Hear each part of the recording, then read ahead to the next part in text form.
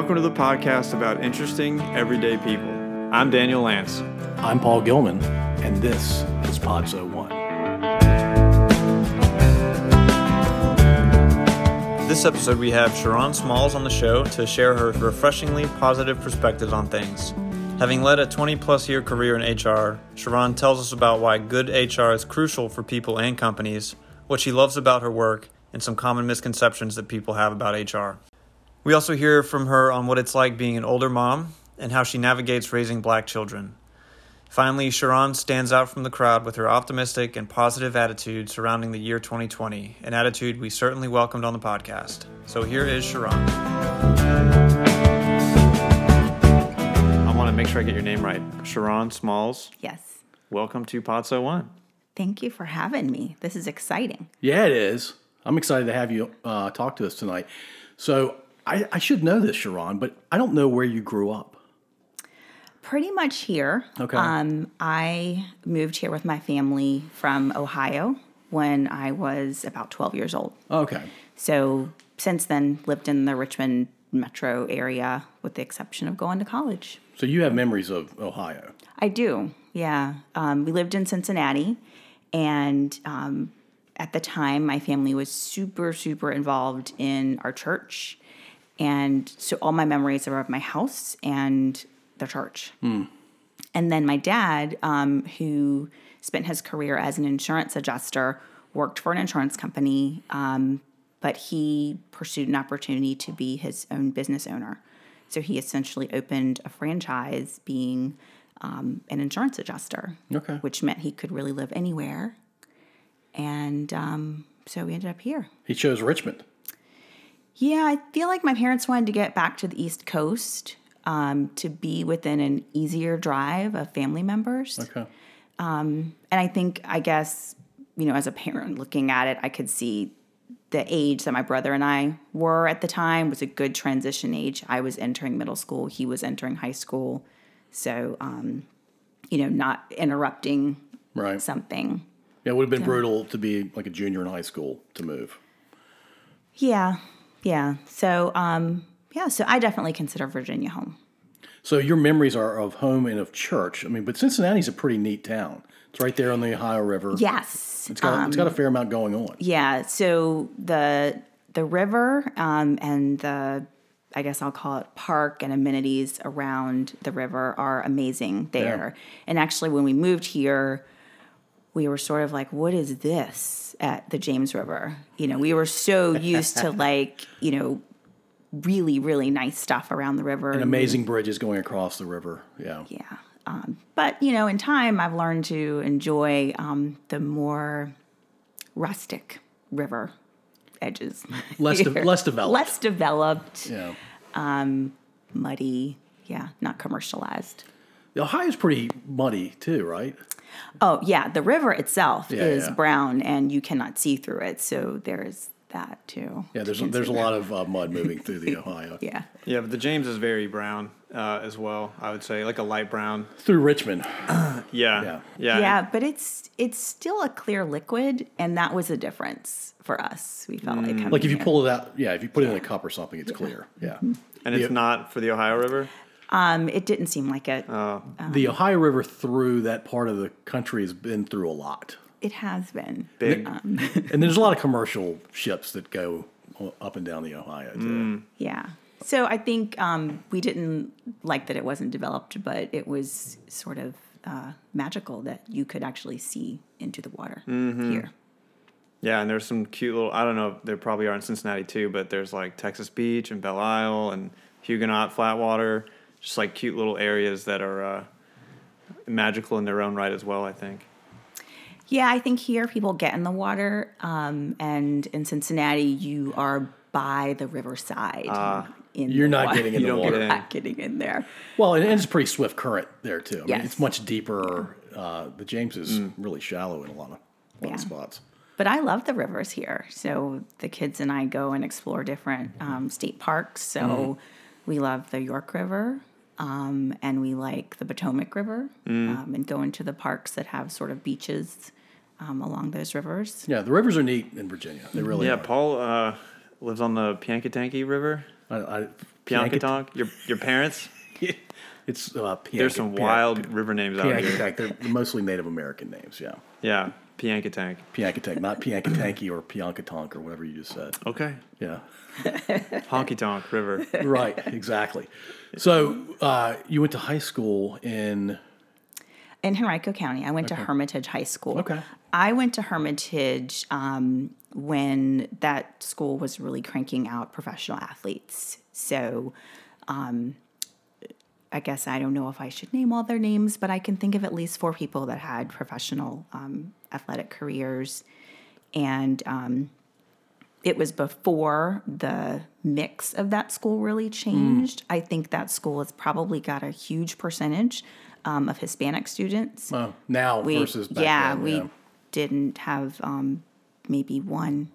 So it's a very different school now. Yeah. You don't want to name them? Ron Carey, was that one of them? No, let's see. Well, one of them is in jail. Oh, So, yeah. so he played in the NFL and now he's in jail. Yeah. That's fun. You can tell us off air who that Yeah. is. Well, back in my day, there were a ton of guys that played in the NFL back in the 80s. Well, they were at Hermitage in the 80s, went to college in the mid to late 80s, and then played in the pros in the 90s. Yeah. I don't know what it is about that part of Henrico that has so many talented people. I don't know. It's weird, right? Yeah. But, I mean, Or maybe it's just a really good school. Maybe it's a nurture as much as nature. I don't know. Was it? You said there was only like one Hispanic kid. I don't know the statistics, but it wasn't what it is now. Certainly not. And like what it is now, is it just more diverse broadly? Yeah, I just think it's the neighborhoods that are feeding into it now. Because, of course, Henrico has at least 3 more high schools than it did when I was in. At least 3, yeah. At least, with the westward expansion. So it's just different population. Cool. What were you known for? Were you an academic in high school? Were you? Yeah, I was very smart. Would you classify yourself as a nerd, or would that be demeaning? I never used that term, but I'm sure if you talk to any of my classmates, they would have said I was a nerd. And that was their way of saying you were very studious. Yep, very studious. Yeah. I graduated 3rd in my class. Nice. Ooh. There should be a name for that, right? Right? You come in Right. 3rd, like they stop at 2nd place with Yeah. salutatorian. We should There's come up a with name. one tonight. I would appreciate that, yeah. Yeah. Because, I mean, Daniel's 3rd is really hard. Daniel, that's amazing. Yeah. Daniel's a linguist. And I'm also the 3rd child in my family, and I really do feel your pain. Being 3rd? Yeah, there's no recognition. There is no recognition for it. But yeah, when I graduated from Hermitage, I felt like I could do anything. I excelled in all my classes, and then I got a full scholarship to the university. And well, let's be clear, and I know what you mean, but our listeners out in like California, the University of Virginia, right? And Daniel's having a little trouble right now because he went to William and Mary, and I don't think he knew about the University of Virginia. University, okay. Yeah, he never applied. I mean, if he had known, did. he would have applied. So, academic scholarship? Yes, That's awesome. Right on. and I then realized I wasn't really smart. Like once I got there, I was like, funny. you know what? A B is good. A B is really good. Yeah, I would have been ecstatic with straight B's. Oh man, that's funny. That's hilarious. It's bothering me now that there's not a term for coming in 3rd in your graduating class. Yeah. Whatever we come up with is going to maybe the title of this episode. I would appreciate that. I mean, because when you have a 4.4 grade point average, Seems really. it seems like you should be recognized in some way. It seems ready for recognition. Yeah. I don't know why the world wouldn't do that. Yeah. Yeah, I was not in the top 3, but I'd like something for my number too. Let's just say it had 2 digits in it, though. I was not in the top 9, unfortunately. What'd you major in? I was in it's called the School of Commerce, but Oh, you were in the comm I school. was in the comm Oh, come on. school. You were being modest earlier. Comm school is hard to get into. It is hard to get into. It's still hard to get into. Right. Even with the size of UVA, they only have 350, maybe 375 students that they let in each year. Yeah. So if you go to UVA and think you're going to be a business major, you might not be a business major. It's like 11, 12% of each class. Yeah. Yeah. Oof. So so technically I have a degree in commerce, but my concentrations were marketing and management. Okay. So you get to school, and then once you're at UVA as an undergrad, you start to apply for a school inside UVA, the commerce school. Yes, but that's the only one. Okay. So, the other schools, like the engineering school, you would apply to that right away. It just, when you're high school. From high school, yeah. So, you spend your first 2 years taking prerequisite classes, and then you have an application. You write essays, you submit, why you want to be there, and it's a waiting game. And all of that weeds out a lot of kids, right? They're like, I went through the application process to get here in the first place. I don't want to go through it again. Yep. Yeah. Well, what happens to the people who get weeded out or who don't make it into that 11 to 12%? A lot of them will become economics majors. To get into the School of Commerce, you have to take, I think it's 2 or 3 econ classes. So you're like, well, I've already taken 3 classes, so I can just pursue this. And, if you know what you want to do, and it might line up with a career in finance or something like that, economics is a good backup plan. Mm-hmm. But other than that, I guess there's always getting your master's degree in something related to business. Is there a pretty meaningful difference between like just having a economics or regular degree versus a comm school degree? Does it look a lot better? I am completely biased, but I think that anybody that knows UVA and knows the Commerce School, having a degree there sets you apart, because they know that not only did you get into the university, but then you had that next level of being selected for the School of Commerce. And they're known for not just allowing you to learn in your specific discipline, whether it's finance or marketing, but you get a really good education across the spectrum of the business world. And their small classes and their group activities, so their claim to fame is really putting out graduates that are prepared for real world business. What's the relationship between the comm school and Darden?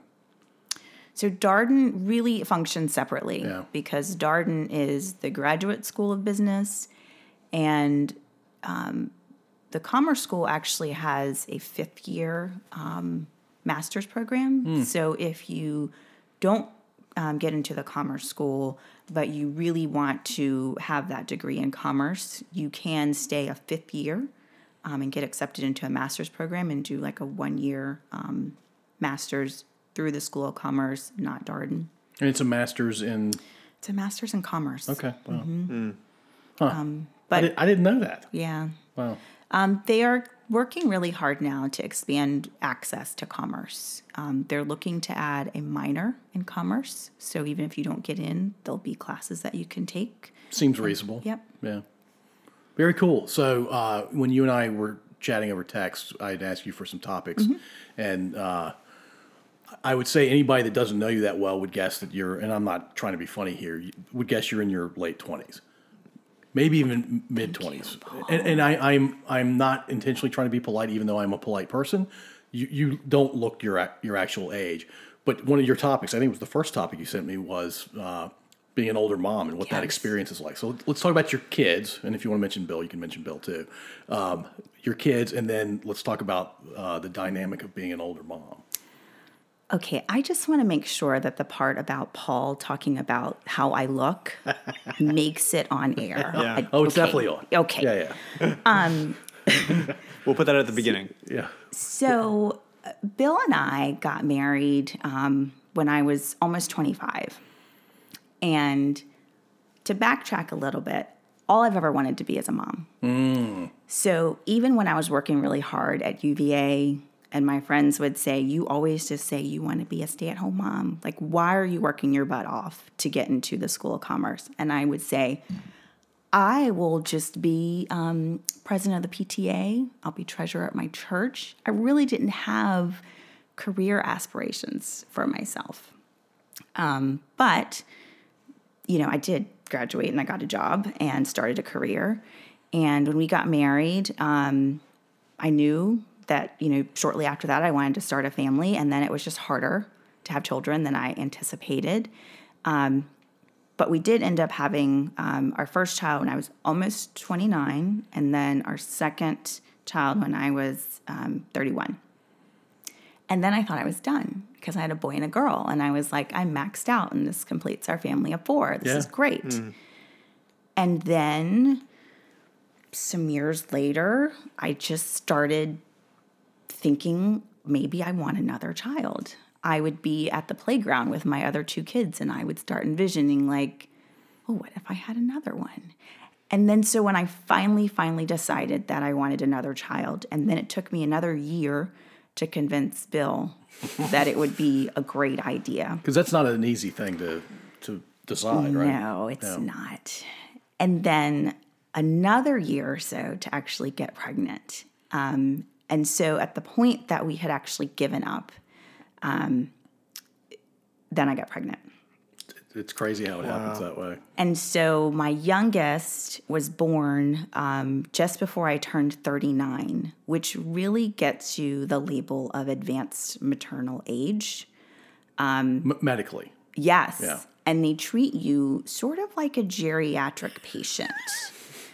I really noticed the differences in how I was treated between the 2 pregnancies. The first pregnancy, I could say, oh, I have a little bit of cramps. You'll be fine. Drink more water. My third pregnancy, have some cramps. Well, we'll need you to come in. Let's do an ultrasound. Well, we couldn't see anything. We're going to send you to the perinatologist to get a better look. Nothing was ever wrong. It was because of the advanced maternal age marking on my chart. But, fast forward to today, and I have a 5-year-old, but I am the old mom. Like when she was in preschool, all the other moms were like early 20s. And I'm like, I'm not even invited to the party, and I don't want to be, because when I go home, I'm going to read a book and sit with a glass of wine. Right. And I see the difference in myself being older because I fret less. I mean, I still care, but I've taken Quinn to pool parties, and I put her floaties on, and she's gone. She's in the water, and I'm just getting my magazine out to sit. And the other moms are like hovering right at the edge of the pool, or getting in the pool with the kids too. And I'm like, that's not what I'm here for. I'll take some pictures of her, but I'm just really laid back with my third child.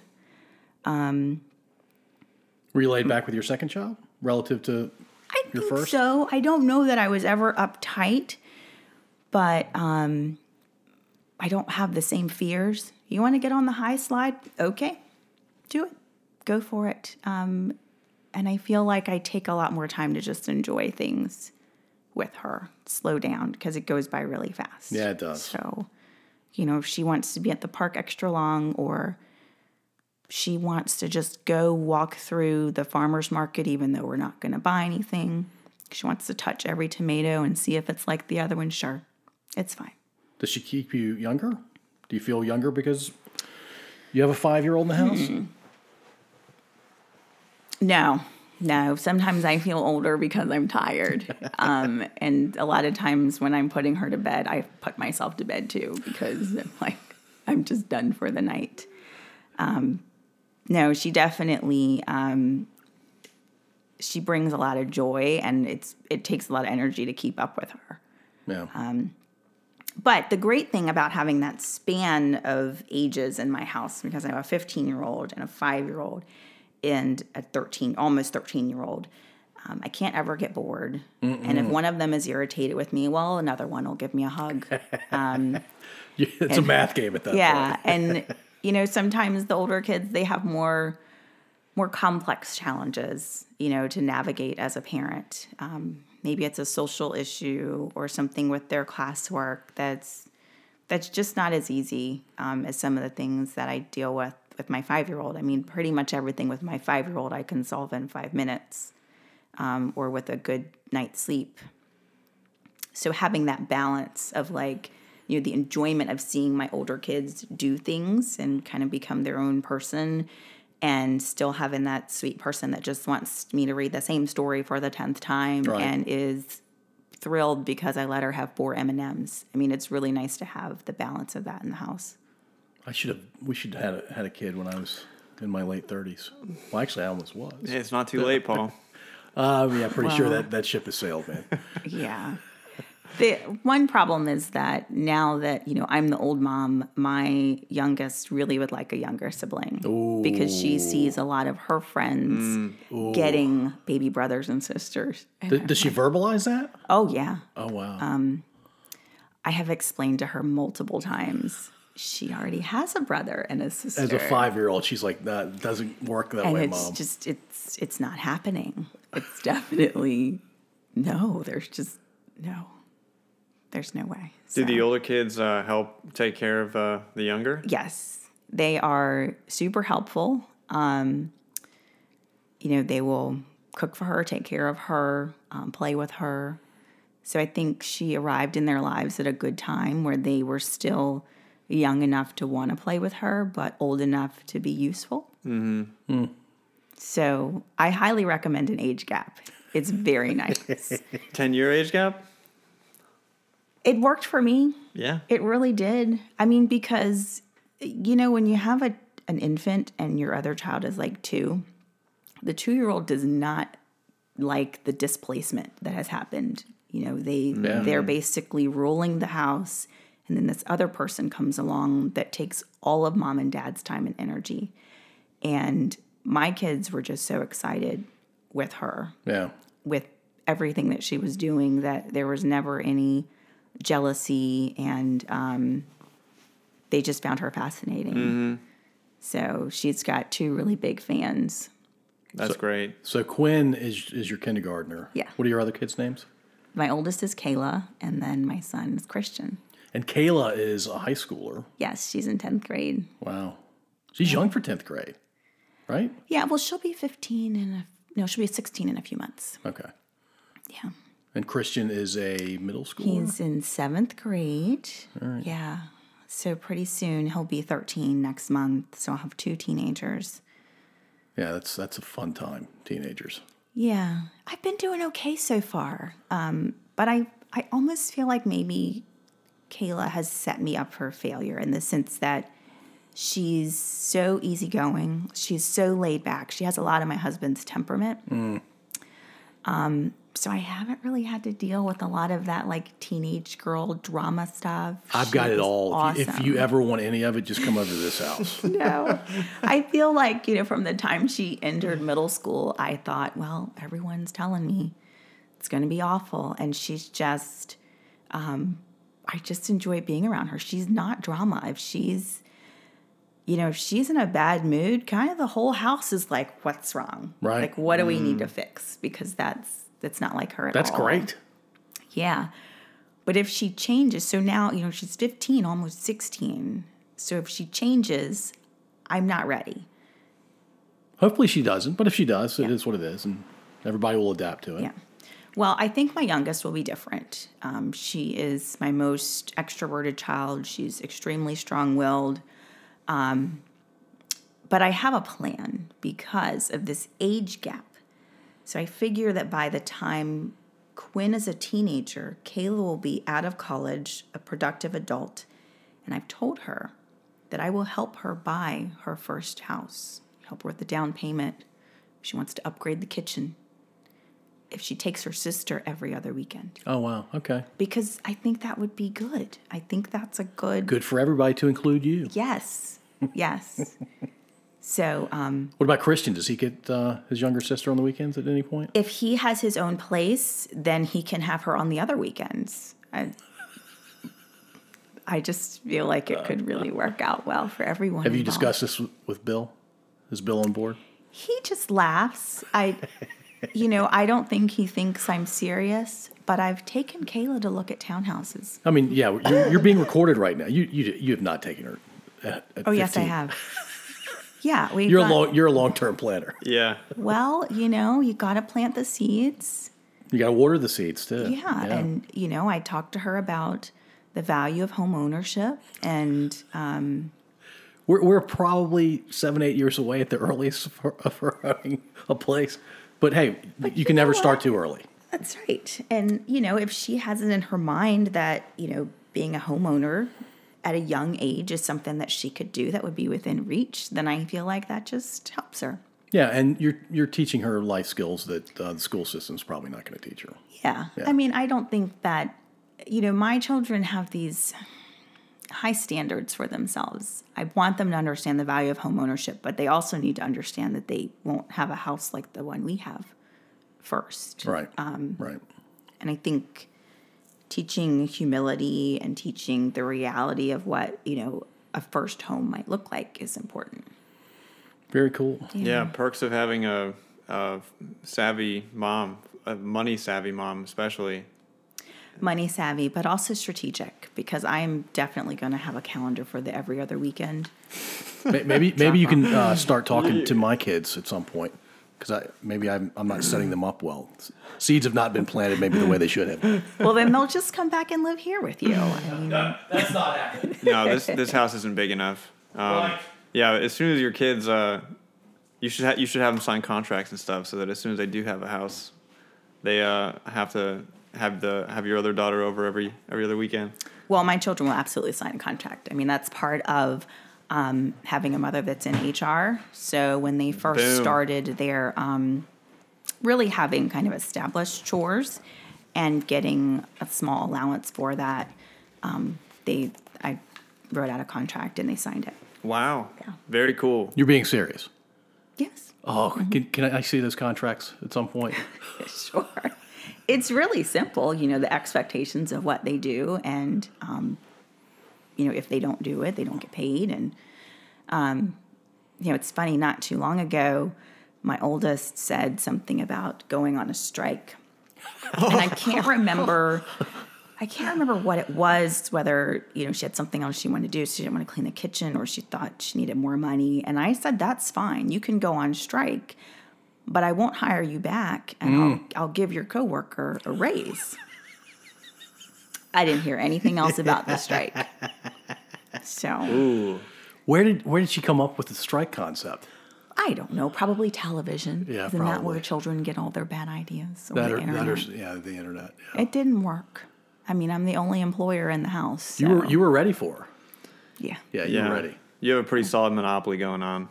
I do. And I mean, they signed a contract. Yeah. It's a powerful thing. I mean, I've heard that one way to, if you want to make yourself actually do something, like a habit or something like that, it's a really good idea to write a contract with yourself and just sign it and say, if I don't do this, then I will give my wife a bunch of money, or I will, insert whatever. And then if you don't actually follow through, then you just have to sincerely agree to it. Yeah. But I've heard that I've never tried it myself, but I've heard that it's effective. I guess I've never done anything like that before. I do often start things, either whether it's, exercising or eating a certain way or whatever, and then I fall off the wagon. Mm-hmm. But I've never, written out a contract and given myself any sort of penalty. Yeah, I guess it depends on the type of personality you have. Yeah, it wouldn't work for a lot of people. For me, it's like every time so there's this website Reddit, and I've been going on it way too much, and so I didn't write a contract, but I told my girlfriend every time I go on Reddit without any intention, and when I just waste time, I'm going to send you $1. And so I just do that. And so she gets a bunch of dollars every day, and it slows down. But yeah, that's something that I use. And I guess it works for me, but I'm not sure if it works for everybody. Well, I, for a while, had TikTok. Ooh. Because I wasn't making my own TikTok videos, but a lot of people were sending me TikToks that they thought I would find funny. And so I was like, I'm going to sign up for it myself. And I had to get off of it after about a month or so, because I was like, I'm not going to be able to hold a job, because I would sit down with my phone and then an hour or more would go by and I would just be sitting there cracking up at, funny TikToks. And I finally had to discipline myself. And the only way I could do it was to just delete the app from my phone, because I thought, this is this is taking too much time, and it it's sucks like you in. It's like cocaine. Yeah, it's like just really. What do you call it? The whirlpool of dopamine? Sure. That's a good word for it. Yeah. Yeah. That's your catchphrase, not mine. Oh. Yeah. Well, I'll take credit for it. But that's good for you for deleting it. That's hard. Yeah, I miss Yeah. it though. I do, because friends will still send me TikToks. Do you watch the videos when they send them to you? I do. But you don't have the app. I don't have the app, so once I watch the video, You can just close it. I just close it. Yeah. I miss it a little bit. I don't have TikTok. But my son and it's my son. One of his friends from high school actually has like 2 million followers on TikTok or something Really? crazy. I'm like, what? Yeah. How is that possible? He's an 18-year-old kid. That's Amazing. wild. Yeah. I guess he's making entertaining videos for folks. Yeah. Must be. And he figured out the algorithm for TikTok, actually. I'm pretty sure that's how he did it. Yeah. All right, 2020. Yep. Your perspectives on 2020. Because there's some good and bad in 2020, and you tend to gravitate to, hey, what have I liked about 2020, and what have I learned from 2020? Yeah, I think, outside of the recession and the pandemic and the racial injustices going on, 2020 has been a good year. I downloaded the Shutterfly app, and when you download the Shutterfly app, you get to get, photo prints for free if you go through the app. And so I'd kind of forgotten about that, so I ended up getting like 200 some prints made. Oh, wow. And I looked back as I was trying to put them, in an organized fashion in an album, and I realized if anybody didn't know the date of these pictures, they would think this was an amazing spring. This was a fantastic summer. And I feel like there were so many extra moments that I got to squeeze in this year because my kids were home. And because we were looking for new and different things to do safely. Very early on, we were like, we're going to get out of this neighborhood regularly. We're going to, get back to exploring new and different state parks. We're going to go to the river, just, down on the canal walk. And so I've got all these fun pictures with the kids, and they were really casual, not, major vacations or anything, but just lots of smiles. I got all these pictures from Easter Sunday, which was different for us, not going to church, not really spending the day with family. But we had so much fun. And that was the first time I've ever done an Easter egg hunt in my yard for the kids. And I hid 100 plastic eggs for my kids. It's a lot of plastic eggs. They only found 97. And I couldn't help them because I had hidden so many, I didn't know where the others were. I couldn't help. But there's just been so much joy this year. And I've been able to work from home full time. I've always loved working at home at least 1 or 2 days a week to just really help me have a lot of focus time for my work.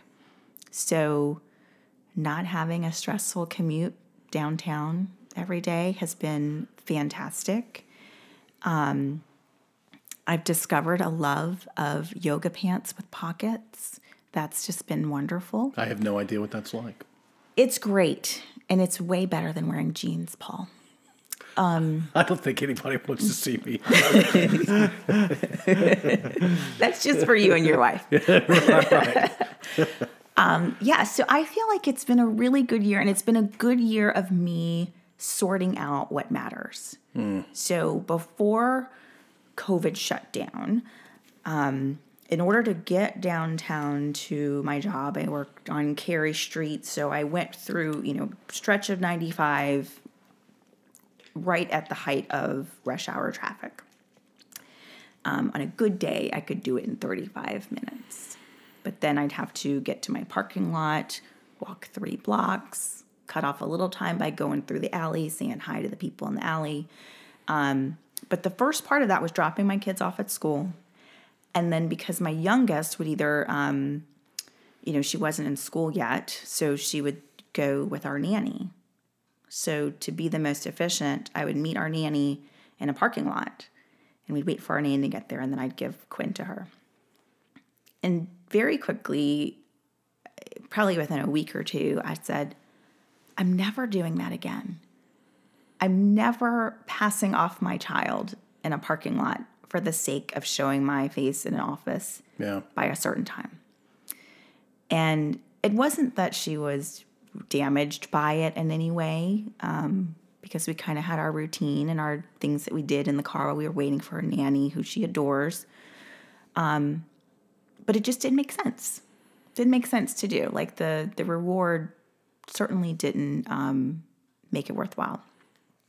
So then I've been running everything through this 10-10-10 filter this year, which is, how am I going to feel about this in 10 minutes? What's going to be my thought or feeling around it in 10 months? And where am I going to be on this in 10 years? And that has really helped me figure out what really matters. And also to help me make decisions around COVID safety. Like, maybe I don't want to go to a bar, a crowded bar. How am I going to feel about that? My friends are going. How am I going to feel about that in 10 minutes?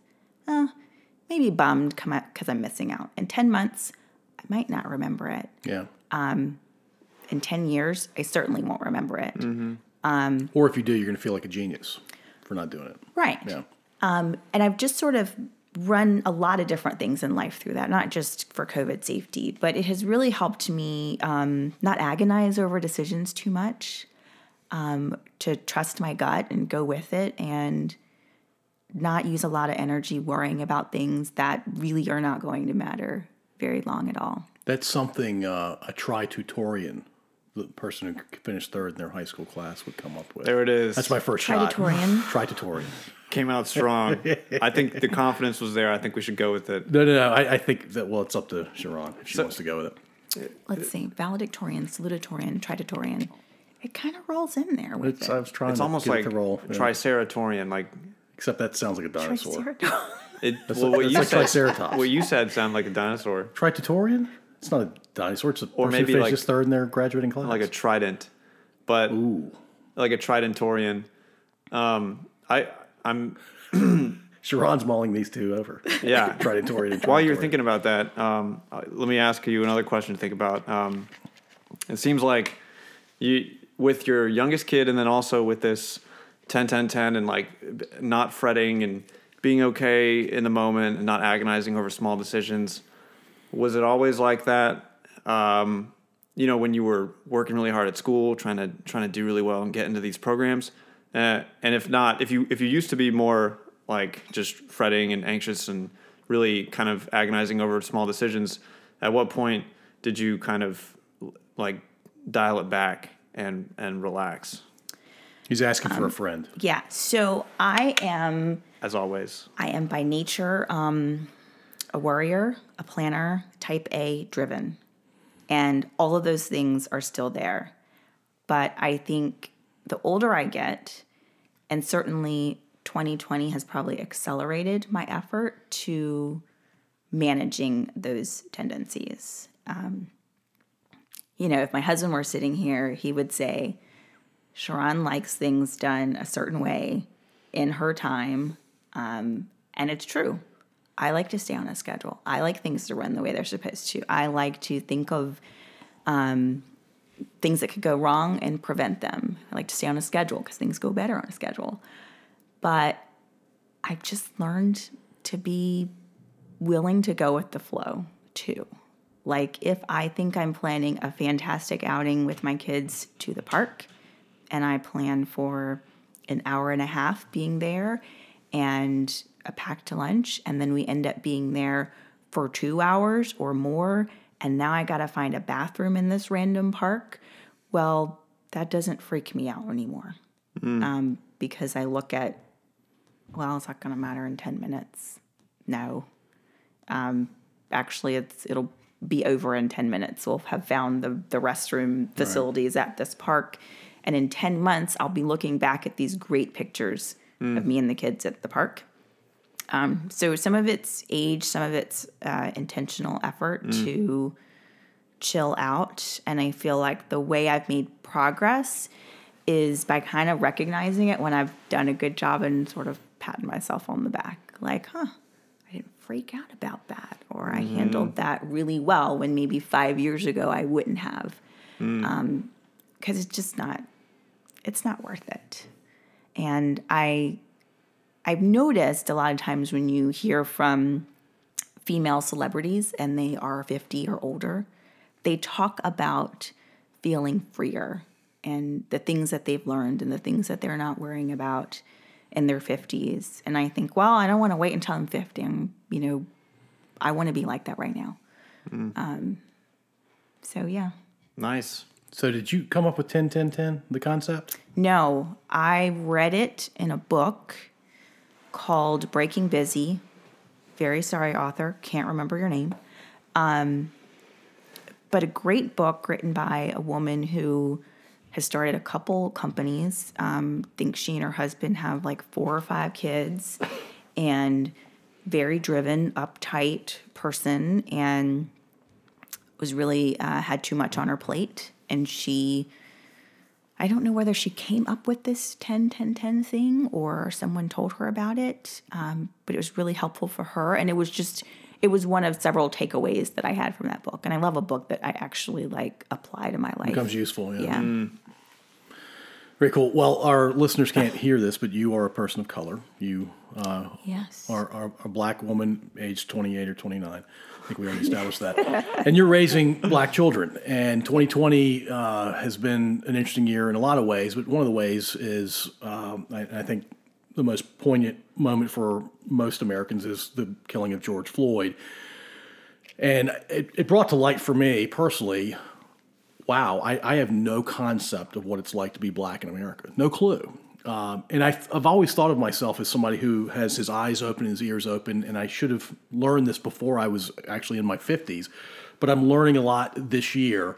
But you have a very, from my perspective, the way you phrase this in the text to me, a very powerful way of thinking about raising black children in these days. Yeah, so Paul, I actually feel like the George Floyd incident made how I was already feeling this year even heavier, because I back that up to Ahmaud Arbery, the young man who was basically Exercising. out in his neighborhood, Right. and was killed.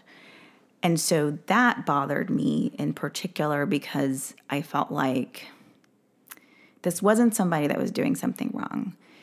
It wasn't like an inner city issue. There was no gun violence. A lot of times you hear about something like that happening around an African American who was killed by the police or something like that, and you hear a lot of stuff around, well, if he hadn't been doing that, or if he hadn't been carrying this or that. This stripped it down to an individual that could have been my husband or my brother who runs, or my son.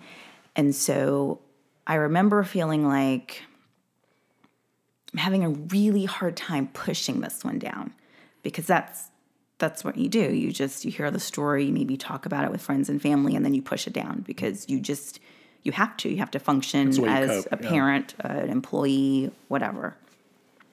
So that's really been, kind of the start of the challenge. I think this year was just, it felt like George Floyd, and then it was like an incident after that, and an incident after that, each of them a little bit different, but it was like, wow, I am still trying to push down a Ahmaud situation, and another one comes on, and it's harder. The one good thing, when I think about my kids, is that they weren't in school. Because a lot of times when things happen, not even racial things, but just things in the media, and they hear a version of it at school, maybe they're coming to me because they're like, I heard something and I didn't really like, what so-and-so was saying about it. And then I feel like I'm kind of undoing a little bit of damage and having to point to some factual information or pull up information online, and I can show them, really what was going on and talking it through. So there was a benefit to them not being in school and either hearing misinformation or worse, hearing some of their peers say things that, would have added insult to injury. So when situations come up, we often use it as an opportunity to remind our kids of certain things, that they are Black people. And even though they have friends and neighbors and teachers and administrators who like them and respect them and, don't have any racist tendencies, there are many, many people in the world who do.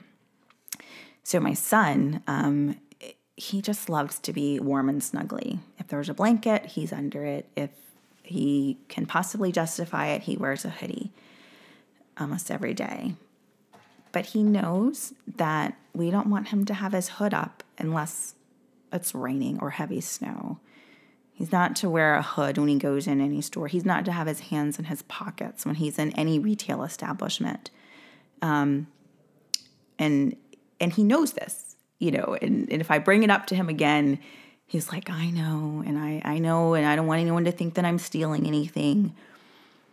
But that's not really new. I remember when my brother learned to drive back in the 1900s, and I remember my dad talking to him, not about racism, but how he expected him to behave if he ever got pulled over.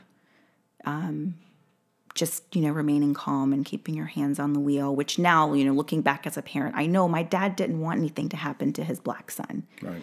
And, as my kids become drivers, they'll get the same thing. So it's a real balance between trying to keep your kids open and loving the world and loving people who don't look like them and teaching them some really basic things they need to know about how to keep themselves safe and to still feel really good about who they are, to be really proud about, if you're the only brown face in your class, to be really proud and to know that, wow, you got an A in that class, and hopefully you left a good impression on that teacher and your classmates. I have a very strong faith, and it's really important to Bill and I that we raise our children going to church. And although there are some awesome churches that are multiracial or predominantly white that are closer, we've always chosen to find a congregation that's predominantly black, because I want my kids to be able to go somewhere and they're not the minority. Yeah. Not the minority, but also seeing people who are leaders and, teaching in the Sunday school class that look like them. I've been really intentional over time to take opportunities to have medical professionals who are non-white. So the kids have been seeing a great white male dentist for a long time. And for whatever reason, he didn't return to his practice right away this year after closing for COVID. So when the office reopened, they said, well, he's not coming in, for a while, but, this other doctor's available. Turns out she's an African-American woman. She did a great job. And we got back in the car, my kids were like, we really liked her, and she was brown. So I called the practice and I said, can you change their next appointments to her? Because I just, again, we'd been seeing that other dentist for years, but for them to have an opportunity to have a professional who's taking care of them that looks like them, I want them to have that experience. I want them to keep seeing the good in brown people who look like them, while also finding a way to trust people that don't look like them. So they see us having friends of all different races. So they see us, we have friends who are white that, come into our home and they have dinner with us, and we go out and do things. And we have friends that are African American, do the same thing. So they're definitely being raised to not have to feel like, well, the only people that can come to our house, have to look like us. And I see diversity in their close friend groups, and I feel like, okay, I'm doing good here, because I want them to feel like they can be friends with whomever, and welcome whomever in our home too. So it's a balance, it's a tough balance, and it's a balance of not wanting them to be petrified, but to be aware. I'm petrified sometimes for them. Because I don't think that, because my kids are smart and well-mannered and we live in a good neighborhood, I don't think they have necessarily any more protection than anyone else. But I don't really share that with them necessarily. I don't share with them that I'm worried, or that I worry about when my son gets his license and that type of thing. They'll figure that out on their own. But I think right now it's more the balance of making sure they're a little bit streetwise, as much as I can make them streetwise living here in the county, but that they see the good in people that look like them. That's important to us too. Yeah, I think your approach is your balanced approach is smart. I think it's going to enable enrichment for your children, and they'll see a lot more good from people of all colors because of it. So you're raising them extremely well. Trying to. Yeah, and I've got kids, and the things that you have to worry about, some of the things you have to worry about, I don't even think about. I don't even consider. And so I'm fortunate in that way, and I wish you didn't have those extra things to worry about. But you're definitely raising your kids the right way. I have friends who are white, and they ask me, well, what can I do?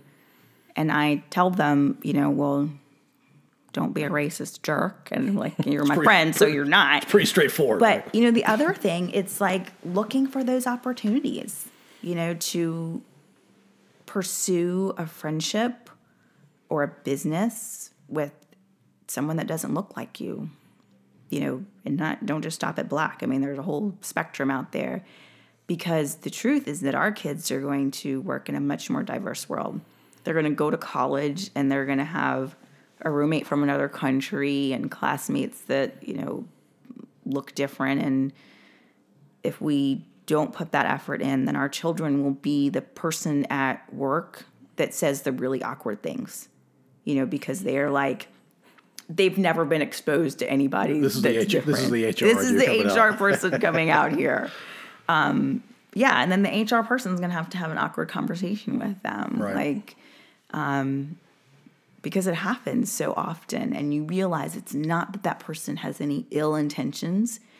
They don't know any better. They don't know any better. Yeah. It's like, and there's, I guess, two classes of people: the ones that don't know any better, but they keep it to themselves, and then the ones that are just going to blurt it out. Kind of out there, yeah. And that's why we write policies as HR people, and we do training classes. Do you want to talk about HR? Because you've been doing HR for a while. I have. So I didn't have career aspirations, but, by my last year in college, I realized that I hadn't met a husband, so that whole just get married and have kids thing was not going to immediately happen. And I went to one of many job fairs and saw, I ended up talking to one of the recruiters or representatives there, and I said, I think I might like to do what you're doing. And she said, you don't want to do this. This is exhausting, talking to people all day. And I was like, okay.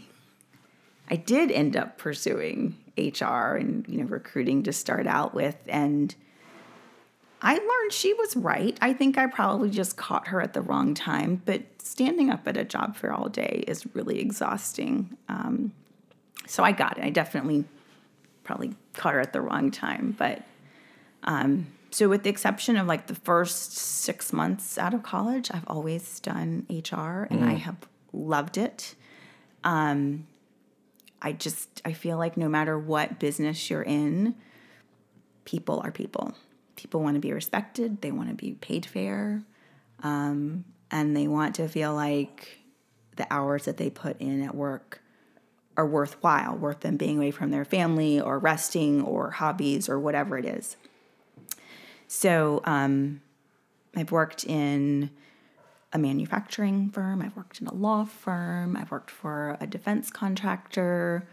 I worked for Circuit City. And they're all different, right? They're all different. Yeah. And now I work for an investment firm.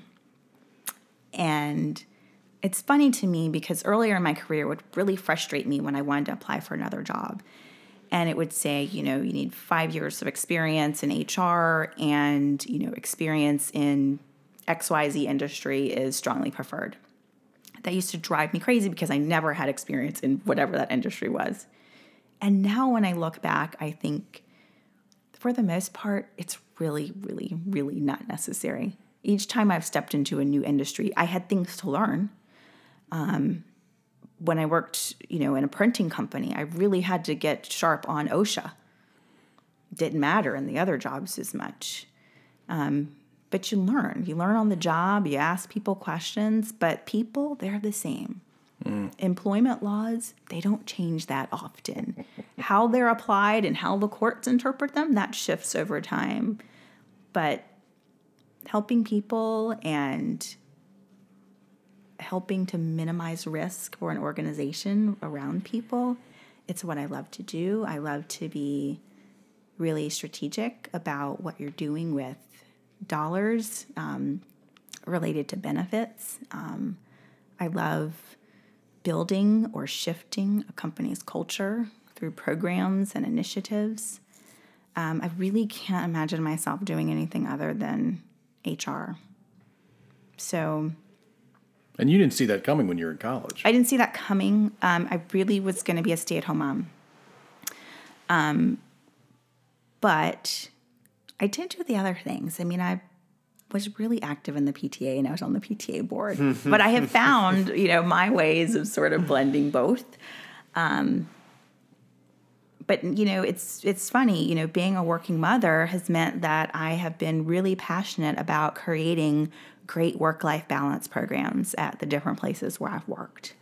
And I've worked really, really hard to get to know people so that I would be implementing things that made sense.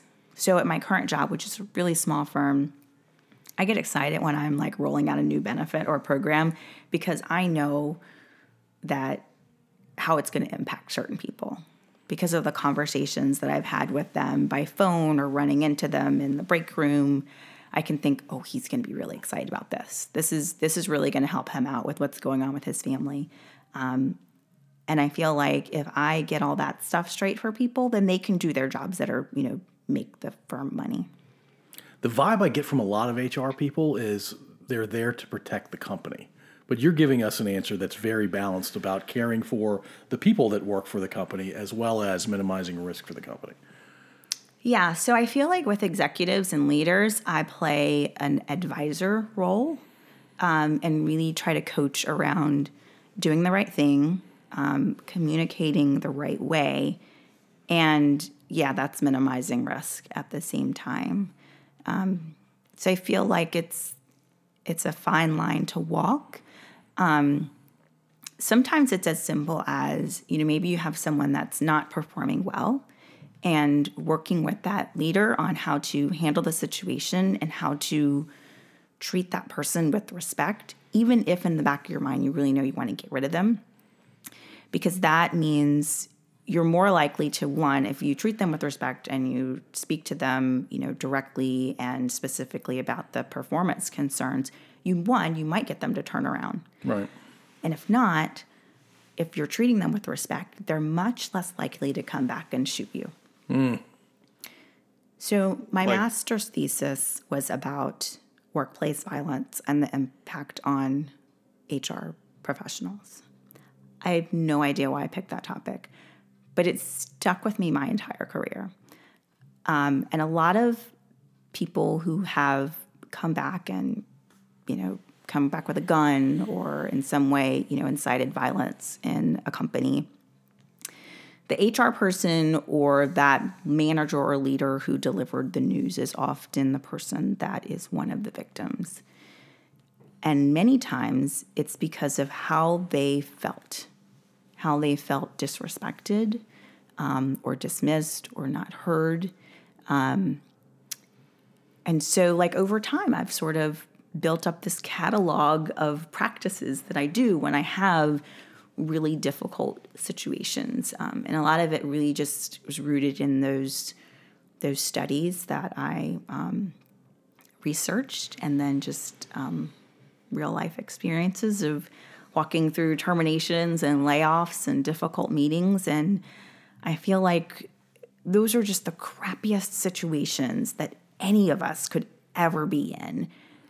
But if you treat somebody like they actually matter, and you're respectful to them, I think it can make all the difference in how they feel when they walk out that door. Because you can feel upset that you've lost your job, or you can feel upset and disrespected. And they don't have to both happen. Yeah, when you said so that they don't come back and shoot you, I wasn't sure if you meant literally, but you did. Yeah. How common, ballpark, would you say that happens or used to happen? Well, I mean, I still think that the percentage is really low relative to all the organizations in our country. But if it's not a gun, sometimes it's something else that can hurt a company, like a lawsuit. Yeah. It's really, really easy to file a lawsuit in this country because your feelings are hurt. And that can be really damaging to an organization financially and reputation and all of that. So there's a gun issue potentially, but there's also the legal risk. Planting bad seeds in general. Yep. You could say.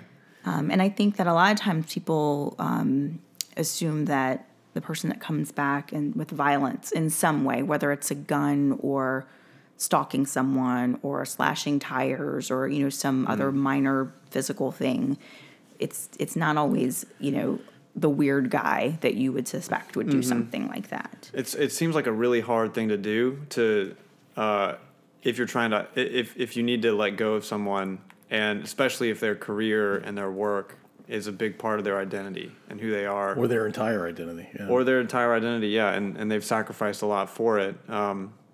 So it seems to me like that's the tough part of HR that might be like, you might not enjoy that part as much, but it's rewarding. Is that kind of on base? Like, because when you say you love HR, I don't imagine that you love like navigating those really difficult, situations. Yeah, I don't love it, but I'm so invested in those important things being done the right way that sometimes I put myself in it.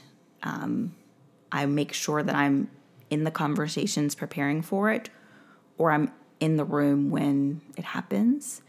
I will spend time role-playing with a manager, or I will write out talking points so that I know the person delivering the message is comfortable and confident and practices so that they say the right things and not stupid things because they're nervous. A lot of people that, have to do those conversations, maybe it's their first and only time in their career that they'll do it.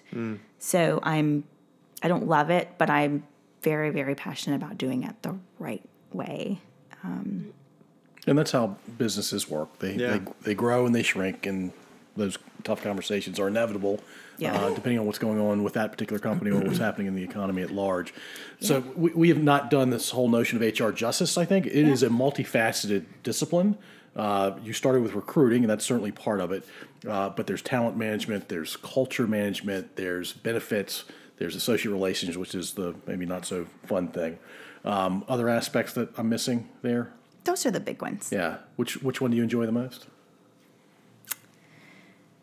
Probably associate relations. Really? Yeah, because I like doing it the right way. Yeah. And I don't think of, associate relations as all the bad stuff. I mean, because there's so much that leads up to or prevents the bad stuff. Right. Just, having really good coaching conversations and teaching new supervisors how to be good supervisors so that maybe you can avoid some difficult situations down the road. So I think it's more, I'm passionate about my strategies and my philosophies because I feel like I'm doing what's right for the organization and, preventing risk, but the benefit to the employees is really good too.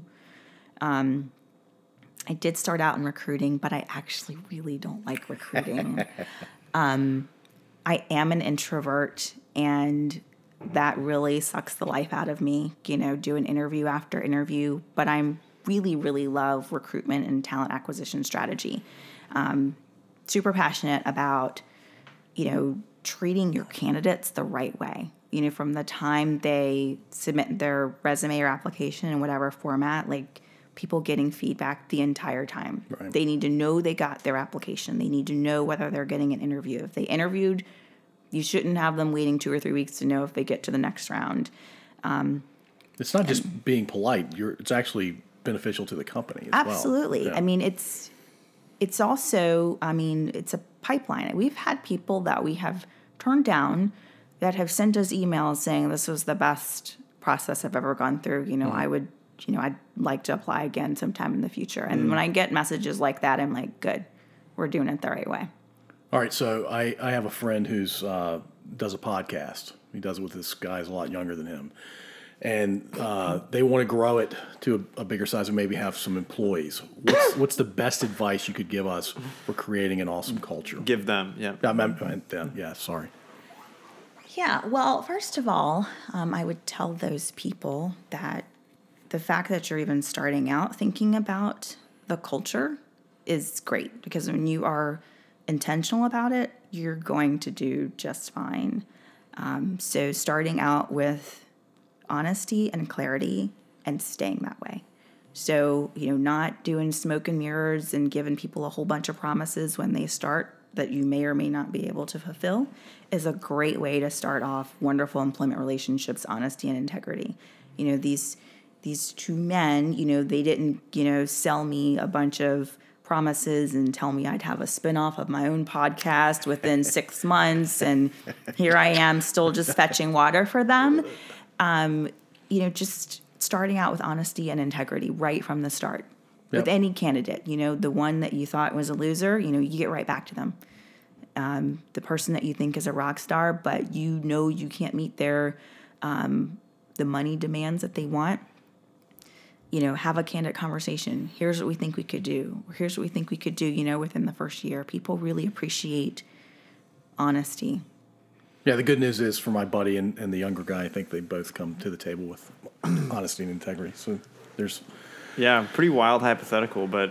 Yeah, crazy hypothetical. Definitely. But you know what? It happens. When a podcast blows up and you start getting like advertising dollars coming in and you want to really expand social media presence... Yeah, I could see that being something your buddies would need to think about. Yeah. I'll definitely pass that along to my friend. Yeah, definitely more. This has been, you've added a lot more dimension than I've ever thought about to the idea of HR. I think that I've seen it in the movies or it's been a distant department. And in the places that I've worked, like a really big bank in Richmond, for example. What do you think a lot of people might get wrong about HR that you wish they didn't? I think a lot of people think that HR is basically there for processing actions, getting someone hired and in the door. Very transactional. Transactional. Yeah. And that's insulting. It's been my whole career. I have my master's in human resources, so definitely I don't like that. But I think even more so, I really hate it when I hear about my HR peers and other organizations not handling things well, because I'm like, you're giving us all a bad rap. But I know it's pretty common, because I have friends and I have former colleagues and I have former bosses who still reach out to me because they have an HR issue, and whoever is in that HR seat there, they don't trust. So they want to know what I think should happen. That is a sign that you were very good at your job. I think I am. Well, you're a tritutorian, after all. Yes, a tritutorian. Tritutorian would do very well with almost anything they would try. Keep going for it, dude. I love it. I'm sticking with it. Push it through. If Sharon likes it, I think we're going to go with it. I like it, and I feel like the more you say it, the more it feels natural. And and how are you pronouncing it? Tritutorian. Tritutorian. Okay. Nice. I don't know how to spell it, though. You can spell it however you'd like to spell it. Okay. We'll talk after the recording. All right, so we have a standard question that we may drop at some point, but I'm not dropping it today. We ask every guest this question. Do it. When you were 25, let's say not married, no kids, no responsibilities other than taking care of yourself, you have two choices. You can join the military or become a stand-up comic. Or try to become a stand-up comic, I should say. Join the military. Okay. Why? Because of the structure and the ability to do more. More than just yourself. Mm-hmm. Yeah. Yep. All right, right on. Now, you're an introvert. Interacting with other people for long periods of time, it can be draining. I'm an ambivert, as I think, Daniel, you would describe me. Big word, yeah. You're an ambivert-ish as well, but we can be drained as well by lots of interacting with folks. But the podcast actually, I think, gives both of us energy. Are you drained now, or are you a little more energized than you were when you got here? I do not feel drained. I think that my introversion, it's more like if I do this today and I went to a cocktail hour tomorrow and we had friends over on Friday, I would be done. Yeah. Like, I feel like if I space out things in this, span of a day or even a week, then I'm fine. But too much is not great for me. So, Because then I will go home and I'll be like, I'm not going to go to another party for a month. so wine club, when that was a thing in our neighborhood. Yeah. Did you go to every single month? No, I would usually go, if, a friend of mine was hosting, I would definitely go and be supportive. Or if, Bill and I just happened to be free and felt like going, but not everyone. Yeah. I'm married to an extrovert, and she wants to go to every single one when we were having them. Yeah. Yeah. Yeah.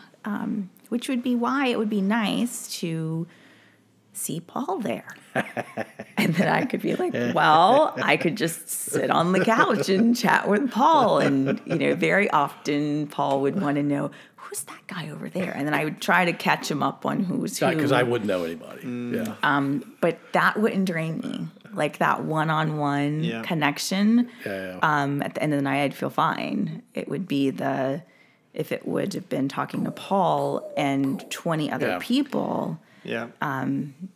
That would have drained me. So, I would latch on to Paul sometimes if I needed to. And I latched on you. Yeah. Yeah. Mm-hmm. Good times. Yeah. Right on. I am like twice your size, so it's just funny to even think about that. Do we want to end talking about Bill at all? How y'all met? Oh, because this is this is for posterity. Yes, let me tell you about Bill. Bill and I have been married for almost 20 years now. So Bill also went to the university, but he transferred in. He was in with a dual degree program, so he has a degree in physics from a small school, Lincoln University, and then he transferred in to the engineering school.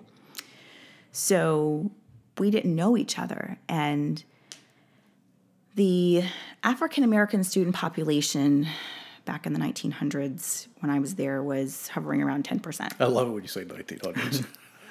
So even if I didn't know everybody, I mean, a face would be familiar, or maybe my friend knew them. And none of my friends knew Bill or any of his friends. So that's start. I mean, I went there a few years before you did, and I understand what you're talking about. It's crazy that you didn't know Bill, at least through somebody else. Right. Yeah. So when he graduated, he got a job in Richmond. He's from Philly, so he knew no one. And an associate of his was also an associate of mine. Like, you're not close friends, but he said, here's someone I know in Richmond. Give her a call. Maybe you guys can, hook up. So he called me, and I was like, oh, well, I'll be your friend, And we met for dinner. And it was literally the first day we met. And the hostess at the restaurant, she was like, oh, you all look like such a, nice young couple in love. I mean, we've literally known each other like 2 hours max. And so like a year from that, we actually went back there on our anniversary. Nice. So he liked me. I did not like him. I was not interested. He actually pretty much gave me an ultimatum. because he wanted me to be his girlfriend, and he felt like he couldn't just keep hanging out with me as a friend. It was too hard. And so I said, okay, fine. I'll be your girlfriend. And he needed that declaration. Yeah. Yeah. And so that was April 1999, and we were engaged by that December. Nice. It's probably like the fastest decision either one of us has ever made. We pretty much, like, from April to by May, we were talking about marrying each other. Oh, wow. So it's worked out, 20 years of marriage. It's going good. I think we should take this opportunity for maybe you to give some advice to Daniel about dating and marriage and that sort of thing. Oh. Does that scare you? Does that scare you, Daniel? No, not really. You've been dating your girlfriend. Well, you guys disagree for Yeah, when it's you started dating. we dated in college, then we broke up, and then we started dating about a year and a half ago again. So, yeah, I mean, there's certainly next steps on the horizon. So, I don't know. So it's an awkward setup, Paul, but I guess that's what I do. And it's not as quick of a move from in April to December, like girlfriend to engagement. But yeah, I mean, Y'all have talked about it. yeah. Oh, absolutely, a lot. And there's also an element of like when you know type stuff. So Should he move fast or slow? You should just hurry up because That's where I was going. I have a plan. You should hurry up. I mean, use the 10-10-10 rule. Oh. If you found out that she was thinking that maybe I should try some other guys, if this isn't moving fast enough, in 10 minutes you would be like, well, that would really suck. And then 10 months from now, you'd be by yourself. And then 10 years from now, I mean, you're who either knows? by yourself, or you might be with like somebody who's like second, third best. Yeah. Ooh. So Yeah, or I'll be like a bum on a farm somewhere because I just decided to give up on life. So you need to act Yeah. this weekend, I think is what Yeah. we're saying. Well, I mean, I'll say there's a plan in place. So I will say that I don't envy anyone going through that process in the world of social media oh, and Pinterest and oh yeah. texting. I mean, it's just not good. it's so impersonal. Yeah. Yeah, and Yeah. easy to misinterpret things. Yeah. You should just snatch her up before some other technological advancement happens Yeah. and makes it more complex. For real. I'm really glad. I think it's going to become rarer and rarer to be like, oh, we met in person. Because, I remember hearing the first people that I ever heard about that got married and had met on Tinder. And I was like, whoa, Yeah. that is crazy. Like meeting via an app and then eventually getting married. Now it's as normal as anything else. It's super normal. And with this new COVID normal, there's going to be a whole lot of like online dating. Yeah, and even like, more of it. Yeah. Yeah, I've thought about maybe doing like an arranged situation for my daughter because Ooh. she's in 10th grade. In another year or two, I mean, I would just assume she would be dating. But you can't meet anybody when you're doing virtual school and nobody has their cameras on. So I'm gonna start maybe putting some ads out to see, like, to screen out some guys that could maybe go for an arranged date. Arranged date. Arranged date. Yeah. Arranged marriage sounds maybe too far. Right. Yeah. But I mean, just a little quick background check, Yep. of to see, did his parents, go to college? Did they actually graduate from college? What's the value of their home? Just little things to make an assessment of the family. does Sounds he like, own- it sounds like a business idea. I think possibly. What's the business idea? So parents who are anxious for their children meeting partners No, in just the world. just screening The properly. screening, yeah. Oh, That's huge. I mean, that takes Yeah. a lot of, concern off of a parent. screening. And not screening in an unnatural way where you're pairing them with somebody they're not going to love the rest of their lives. Just getting the icky things out of the way, or maybe the not so useful things. It could be a business idea. I mean, it reminds me of in cultures where arranged marriages are common. There are usually people that really know everybody. Like they are the people that people go to when they're like, hey, my son or my daughter needs a partner. And so it seems like it would be a hard business to build unless you knew someone or were that person that could do that matchmaking. It just takes a little internet work. I mean, I probably shouldn't even say this on the podcast, but sometimes I research individuals who will be around my children. So if I know who their new teacher is going to be for the year, I do a little investigation. Or if it's a new medical provider, like I think that's all normal. And I do a little research. Like I find out, oh, that's where they live. That's where they went to college. They just sold this house. They bought this house for this value. They got this award. Or, I just do a little research. There's a whole lot of stuff in the public record. Yes. Yeah. Gives you an idea of the person that's Yeah. going to be influencing your child. Yeah. Definitely. Yeah. Sharon, we had a great time talking to you tonight. I learned a ton. Yes. Thousands of wine clubs. I don't think we would have gotten to what we got to tonight. Well, if there is another wine club, and I feel like the Gilmans should probably host, our conversations will be enriched. Yes. Because of it. Yeah, I really Absolutely. appreciate your attitude, and especially it's a very refreshing counter to I think what the prevailing attitude is toward 2020. That being thankful and having a positive outlook. I think that was cool to hear, and the way that you've raised your kids and all of the stuff about HR. So thanks a lot for all of your insights.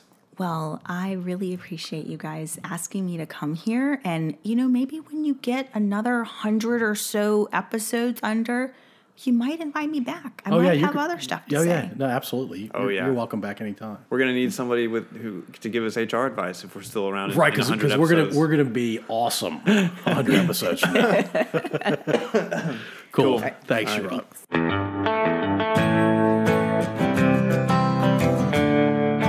If you enjoyed this episode, feel free to subscribe through whichever app you're using. To share your thoughts, head over to our website at podso1.io, and there you can comment on episodes or send us feedback directly. Thanks for listening.